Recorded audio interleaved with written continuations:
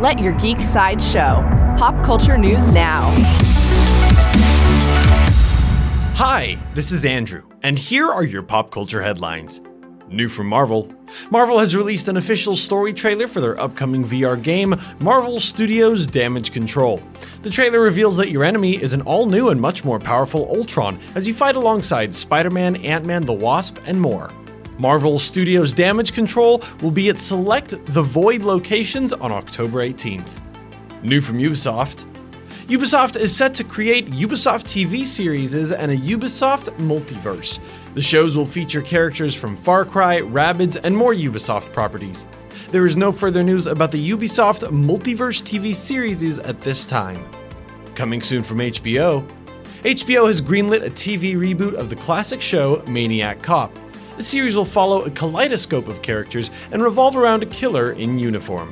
There is no further news about the Maniac Cop reboot at this time.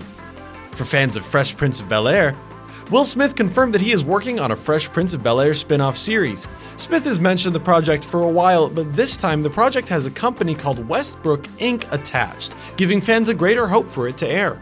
There is no further news about the Fresh Prince of Bel-Air spin-off series at this time.